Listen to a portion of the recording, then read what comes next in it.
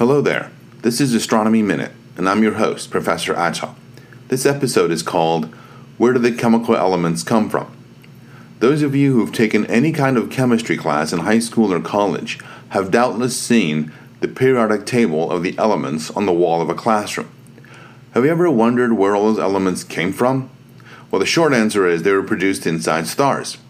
Our theory or model for the evolution of the universe has built into it a mechanism by which these elements are produced. The podcast episode on What is Science explains the importance of theories and models in science.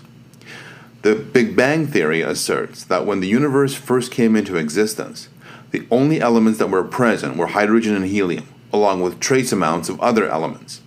So where did the majority of the other elements in the periodic table come from, like carbon, nitrogen, oxygen, aluminum, magnesium, sodium, and iron, to name just a few?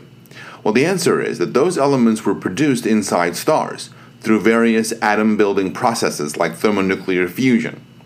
For most astronomers, the periodic table is composed of hydrogen, helium, and everything heavier than helium, which we call metals.